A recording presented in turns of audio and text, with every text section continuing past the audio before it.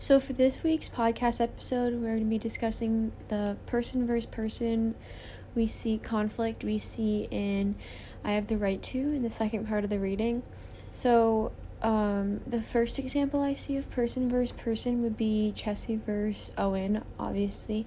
And this was in the trial. They were hitting heads and going against each other in the trial.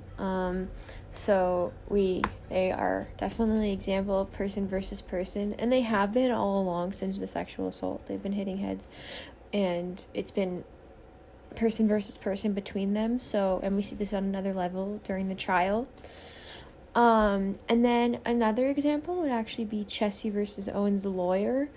And this kind of goes along with Chessie versus Owen. It's just another person that Chessie has to go against in the trial.